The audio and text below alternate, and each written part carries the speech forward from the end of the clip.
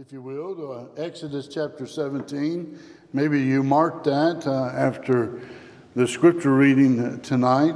But Exodus chapter 17 is we'll be looking at verses 8 through 12 specifically. Just one announcement that needs to be stressed to you so you can pray for her, Carolyn Teague. She's going to be traveling out of state Thursday the 11th, and she's going by train. So she's going to meet up with her two sisters and her brother so they can memorialize her mother and celebrate her life, birthday and Mother's Day all together. So she'll be back on Tuesday the 16th. So keep her in your prayers that all goes well and that the conductor knows what he's doing when it comes to driving that train, right? Here in Exodus chapter 17, as we look at that, we want to think tonight about the importance of support by the people within the very body of Christ, and how we ought to be grateful for support of saints, as was even expressed in the prayer tonight. But in living the Christian life, sometimes we face difficulties. We face temptations. We face trials, discouragement, and thus we need a word of encouragement on occasion because of those things that we face in this life. There are times when we need somebody to stand by us and try to motivate us through the ordeal that we are facing. And so here in Exodus chapter 17, we really have an account of Moses having those who stood by him and, yes, literally held up his hands.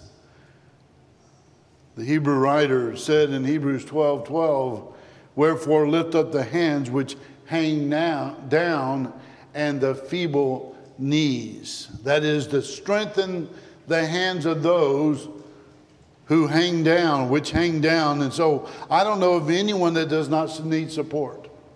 I don't know of anyone in this world that doesn't need some encouragement in life. It is hard to sail through life without some type of difficulty, if you will, facing the stormy seas. And from time to time, we find ourselves in those situations.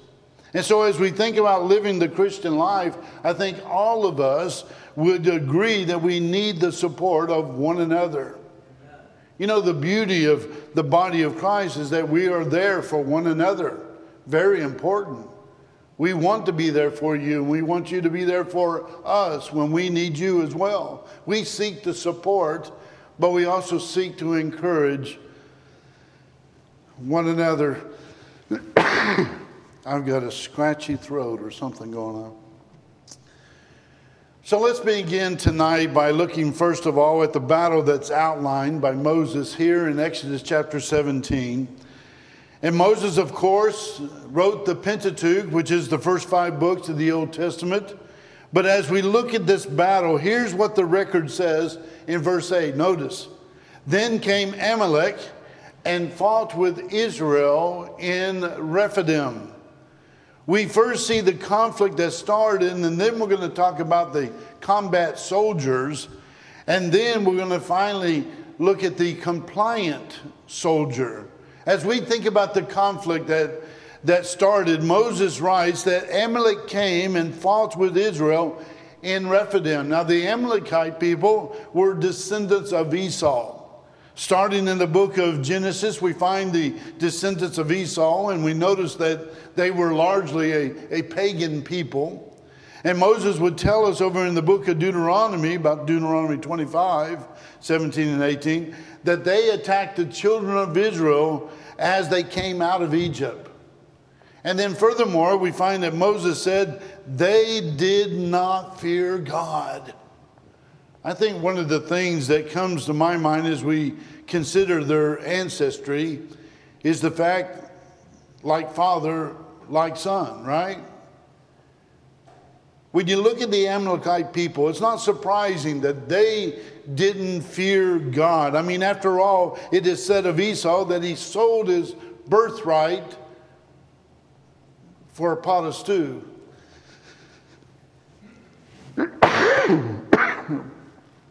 You know, sometimes people have misplaced values, and those values are misplaced because they might put more emphasis on the material, the carnal side of life rather than the spiritual.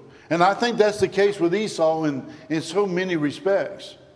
But nonetheless, as we think about this conflict, I would suggest that there is this ever-present conflict. As a matter of fact, when you go back and you look at Genesis 3 and following, you're going to find that there has been a conflict between Satan and the human family. And this conflict is expressed in many ways. Consider with me the fact that there is a conflict between good and evil, between truth and error, between light and darkness. When you mull it all down, good and evil, truth and error, light and darkness cannot coexist.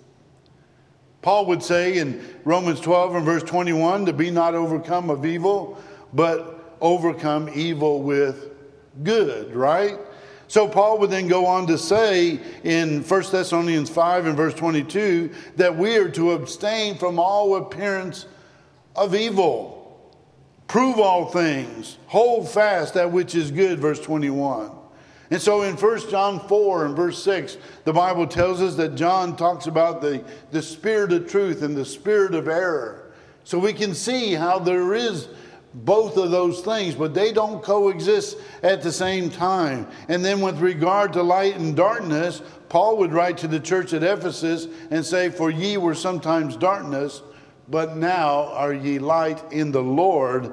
Walk as children of light, Ephesians 5:8. And in verse 11 of that text, Paul would say, and have no fellowship with the unfruitful works of darkness, but rather reprove them. When I think about the conflict that ensued between the Amalekites and the Israelite people, I'm reminded of the fact that we as children of God today, that we are at war with Satan. Satan is relentless. Satan is ruthless. Satan is going to do all he can to bring about your discouragement against God. That God's not going to be there for you. There are conflicts that arise because of our Christian belief system, because of our value system, because we choose to do that which is right and honorable and noble and good, that we are followers of truth. And when Paul said that we are to reprove those that are in the darkness, no doubt that can bring about any number of problems. But then notice about the combat soldiers. Look at verse 9. And Moses said to Joshua. You know, with Joshua, I think about a man who had the opportunity to step into the role of a leader on behalf of God's people at the death of Moses. He's now the head honcho, if you will. And so Joshua was trained well. Sometimes we've referred to Joshua as this general commander or so. But notice what was encouraged by Moses. He said, choose us out men and go out, fight with Amalek. Notice, first of all, that they need the right soldiers. Listen to what Moses said again. Choose us out men. Not just any man, but rather men who are willing to go to war. When I think about somebody who was going to war, to go into conflict, I think about a superior officer choosing the right kind of men. Men that are of character, men that are of valor, men of courage and commitment, men of conviction, if you please. Paul, in writing to Timothy, 2 Timothy 2:3, he would say, thou therefore endure hardness as a good soldier of Jesus Christ. He would talk about waging a warfare, as we talked about last week, a good warfare. At any time that we think about meeting the enemy, whether it's spiritual or whatever, we need the right kind of soldier, don't we? There needs to be a good soldier. The church today needs faithful soldiers, faithful servants as God's people. We were in the Lord's army, and we march according to his cadence, according to his commands. And we strive to the best of our ability to follow our commander-in-chief, and that is the Lord Jesus Christ. He is, after all, the King of Kings and the Lord of Lords. But the second thing you need is the right strategy, right? Moses instructed Joshua to choose out men and go out, fight with Amalek. Tomorrow I will stand on the top of the hill with the rod of God in mine hand. But notice verse 10. So Joshua did as Moses had said to him and fought with Amalek. And Moses, Aaron, and Hur went up to the top of the hill. Did you notice how every person had a place in their service? They had a part. We talk about choosing the right soldiers and having the right kind of strategy. But the beauty of this conflict is that is spoken of by Moses is the fact that you see how every person had their part in this conflict. Within the church today, every person has their part. You, as the church here in Central, in Clearwater, have a part in this conflict between us and Satan. You have a part in this church. When I think about the church overall, we understand that Paul said that there are many members, but one body. And then he goes on to say in 1 Corinthians 12:12 and following that if one member wasn't able to do their part, is another member going to pick up from there? And so forth. You see, you and I have a place in the kingdom of God. You are a valuable component in the body of Christ. We need your help. We can't do it alone. But you have to prepare yourself, and yet you have to be willing to sign on or enlist in the army of Almighty God. But the idea is that there is a place of service, that there is a place for you to serve in the kingdom of God. All of these men had their place. All of these men were willing to be able to stand up and be a part of this fight. And then there's what I would call the compliant soldier. Notice in verse 10 again. The Bible says, so Joshua did as Moses had said to him. Here is Joshua, General Joshua, and he's listening to his superior. He's taking instruction. He's following the commands. Is it not the case that in the church today that we have to be willing to be submissive and to follow our leaders? That we have to be supportive of them and that we have to obey them? The Hebrew writer would say in Hebrews 13:17, obey them that have the rule over you. In other words, be submissive to them. You know, ultimately, our leader is the Lord Jesus Christ, and he leads us by his word. And then we have elders functioning as the leaders of the local church, and we are to follow in their footsteps. But then notice the burden. Look at verse 11. Listen to what is recorded here. And it came to pass, when Moses held up his hand, that Israel prevailed. And when he let down his hand, Amalek prevailed. But Moses' hands were heavy. And they took a stone and put it under him, and he sat thereon. And Aaron and Hur stayed up his hands, the one on the one side and the other on the other side. And his hands were steady until the going down of the sun. How long do you think that you could hold up your hands without support? Wouldn't be very long. You know, there have been many of us that might have worked in different areas where we had to work with our hands above our head. And I tell you what, it don't take long that they become very heavy, and you just kind of have to just say, hold on a minute until I can get the blood back into my hands, okay? Because it's done rushed out, being above my head. try to see how long you can hold your hands up. And think about Moses at this time here in Exodus 17. You're going to find out there's a reason why they did what they did to help him.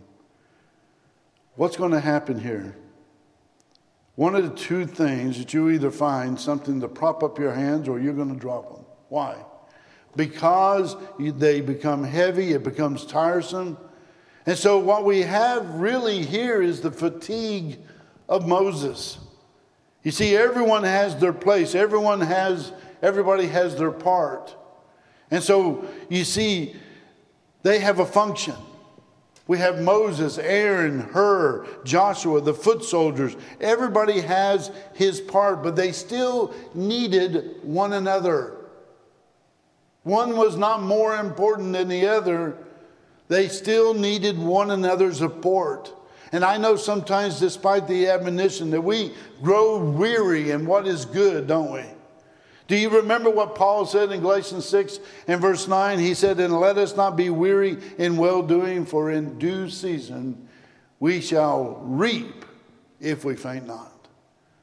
In writing to the church of Thessalonica, Paul would make a very similar statement over in 2 Thessalonians 3 and verse 13. "But ye, brethren, be not weary in well-doing." We are involved in living this Christian life. And as the children of God, as servants of the Lord Jesus Christ, as we strive to make our mark in this world for good, sometimes we feel defeated. Don't ever feel defeated. Don't ever feel defeated. Do you ever feel like somebody got the best of you?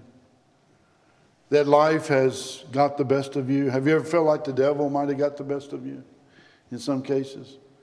Well, listen again to what is said beginning in verse 11 here of our text. "And it came to pass when Moses held up his hand that Israel prevailed, and when he let down his hand, Amalek prevailed." What's happening? What's going on here? As long as his hands were held high, the children of God, the children of Israel, were winning the conflict. But as he became weary and his hands began to drop, Amalek became those who were winning the conflict. The children of God, the children of Israel, were being defeated by Amalek. And so as God's people, sometimes we feel defeated. We feel like the devil has got the best of us. And then I think about how there are times in life when we get discouraged. Do you ever get discouraged? At times? Do you ever feel like just giving up, throwing in the towel? Saying, "I've had enough"? You know, there are many areas in life when we can make that application. You know, sometimes athletes, they just feel like giving up, that they've gone as far as they can go.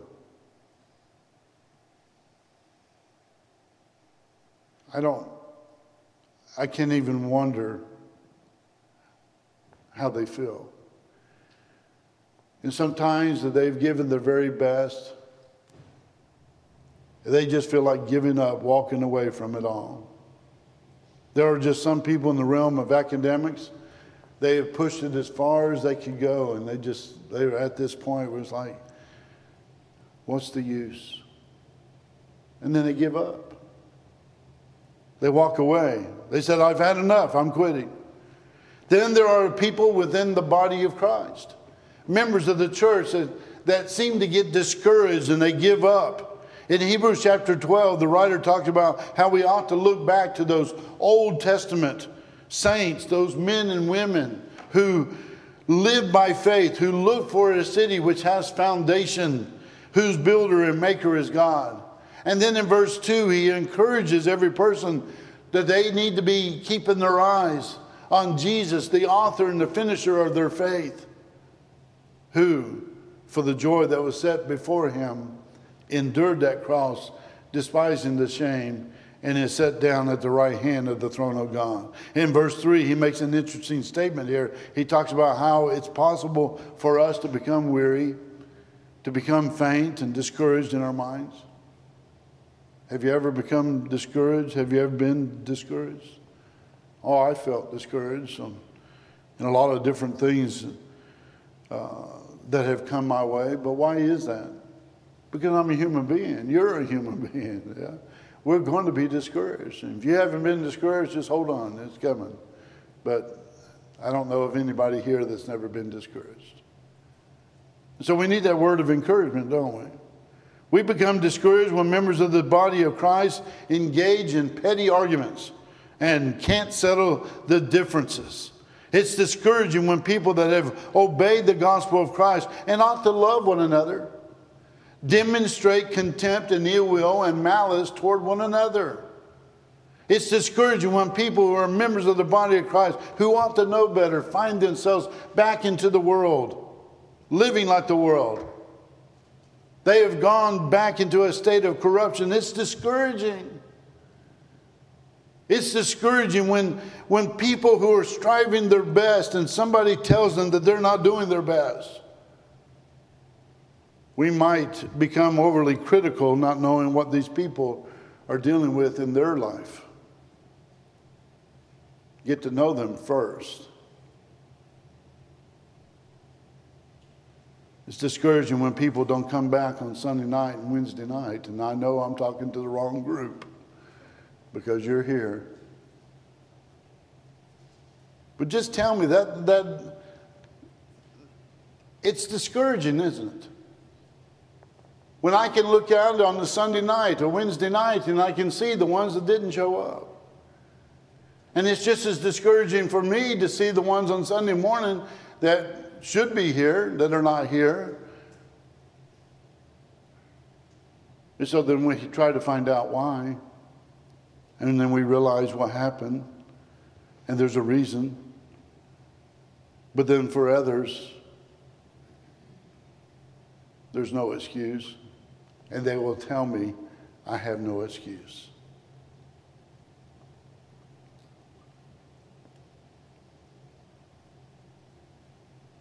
Have you ever heard of the 80-20 rule? 20% of the people do 80% of the work. Are you among the 20% or the 80% percentile? Think about it. And then I think about how sometimes we feel a measure of disgust. In the days of Jeremiah asked the question, were they ashamed when they had committed abomination? His response was, no. They were not at all ashamed, neither could they even blush. Jeremiah 8:12. You know, sometimes people choose to live a lifestyle that's revolting, that's disgusting. And there are times when people in the church go back to the world and they start living like the world. They drink alcohol, they smoke weed, they gamble, they live with one another. They do things that are out of harmony with the will of God. And so, yes, we can become fatigued like Moses. But then notice the good fortune of Moses in verse 12. Notice what the Bible says. But Moses' hands were heavy, and they took a stone and put it under him, and he sat thereon. And Moses and stayed up his hands, the one on the one side, the other on the other side, and his hands were steady until the going down of the sun. Aren't you grateful for people that are willing to stand by you and support you when you feel weary and tired and fatigued? I do, thank you. Moses, he had his part in this conflict, but what he needed was support. And we can thank God for Aaron and Hur. H-U-R. Very little is said in Scripture about her. But here we have this man of God standing on one side of Moses and holding up his hand. I don't care what your job is in the body of Christ. I don't care how minute you may think that job is. Let me tell you, it's important. That little thing, it's important. Thank you. Thank you. Thank you. Whatever you do for the sake of the kingdom of God, it's important. There are no big guys and little guys in the kingdom. Everybody's needed. And we have the opportunity to support one another, to encourage one another, to pray for one another. In fact, we don't need somebody telling us what we need to be doing just because they think we're not doing it as much as they are doing. You don't know what they're doing. They might actually be doing more than you. You just don't see it. See, that's the elders' job. Leave it to the elders because they know where and why people are where they are in their Christian life. Think about what Paul said in Galatians 6 and verse 2 and following. He said, bear ye one another's burdens and so fulfill the law of Christ. For if a man think himself to be something when he is nothing, he deceiveth himself. But let every man prove his own work. And then shall he have rejoicing in himself alone and not in another. For every man shall bear his own burden. Notice the words of the Hebrew writer in Hebrews 12 and verse 12 and following. When he said, wherefore lift up the hands which hang down and the feeble knees, and make straight paths for your feet, lest that which is lame be turned out of the way, but let it rather be healed. Follow peace with all men and holiness, without which no man shall see the Lord. These are things that when only a card, there are times when only a card of encouragement, a phone call, just a few words will make all the difference in the world. There are times when somebody will stop by just to say, you know what? I just wanted you to know I'm praying for you. Is there anything I can do? Just keep praying. That makes all the difference in the world. There are ways that we can be supportive of one another. Solomon talks about that in Proverbs 18:24 when he said, there's a friend that sticketh closer than a brother. Is it not the case that we are really brothers and sisters in Christ, right? That we're to be supportive of one another. If you live long enough, you're going to have your day. You'll face your burdens and you'll be blessed when people stand by you. Do you feel like the burdens of life seem overwhelming? We're here to support you. There's a third thing I want you to see, and that is the blessing. Notice verse 13 of our text.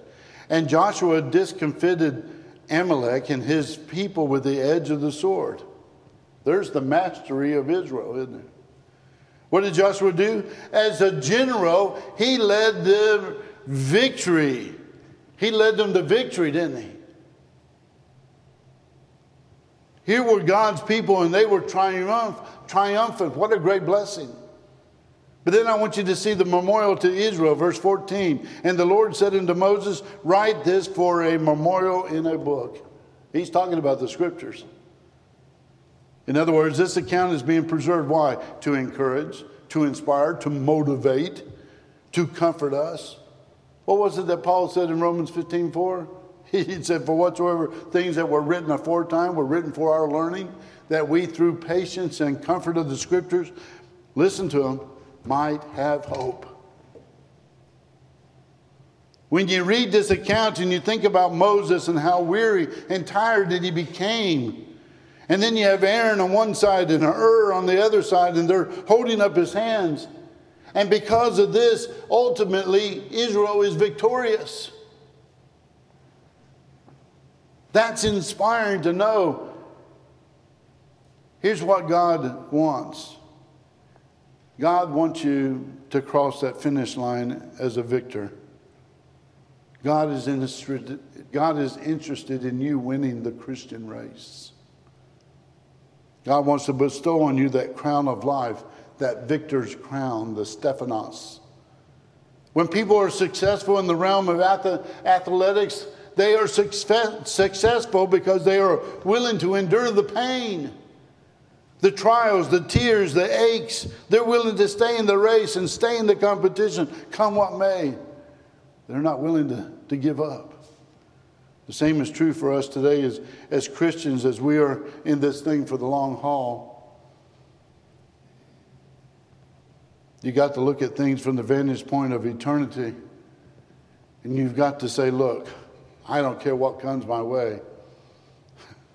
I may get beaten down. I may be getting beaten up. But I do know one thing for sure. I want to go to heaven.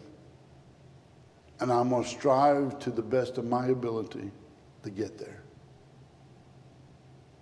Can you say that? I hope that you can. As Jesus said, be faithful unto death, the promise being the crown of life. Revelation 2:10. Here's what James said. James 1 and verse 12, he said, blessed is the man that endureth temptation, for when he is tried, he shall receive the crown of life, which the Lord hath promised to them that love him. Now go back to Exodus 17. Let's notice verses 14 through 16. And the Lord said unto Moses, write this for a memorial in the book, and rehearse it in the ears of Joshua, for I will utterly put out the remembrance of Amalek from under heaven. And Moses built an altar, and he called the name of it Jehovah Nissi, which means Jehovah is my banner. For he said, because the Lord has sworn that the Lord will have war with Amalek from generation to generation. Now you remember over in 1 Samuel 15, where God had given some very specific instructions to King Saul. And Samuel came on the scene, and God said in verse 3, he says, now go and smite Amalek and utterly, here it is, utterly destroy all that they have and spare them not. The very people we are talking about right now. But the problem, however, is that King Saul did not listen to what God had said to do. He spared Agag, the king, and the choices of the spoils of the people. And as a result of that, all he did was create more problems. It cost him his kingship. And nonetheless, think about the Amalekite people. They lifted up their hand against Almighty God. There's a lesson for us here. Whether individually or nationally, if we lift up our hand against God, we need to understand that there's a payday someday. God will one day, he will, as we say, balance the scales of justice. There is a payday coming someday. The Amalekites, their day was coming. Their time was coming. Here's a question. Are you willing to step up to the plate and be supportive of those who are doing the work? Be supportive of those around you. This is a team. We are a team. We are all in this thing together, and the only way that we can get to heaven together is by pulling for one another. I've always said that as husband and wives, that we're doing everything we can to help each other get to heaven. That's what it's about. Pray for one another, encourage one another. Quit tearing people down. Do what Aaron and Hur did by being supportive. Maybe you're here today and you're not a Christian. I hope that we can encourage you to become one tonight by obedience to the gospel of Jesus Christ. You see, Jesus came into the world to seek and to save those who are lost, Luke 19:10. Because he knew that people need support. And without the cross of Christ, there is no support. There's no hope.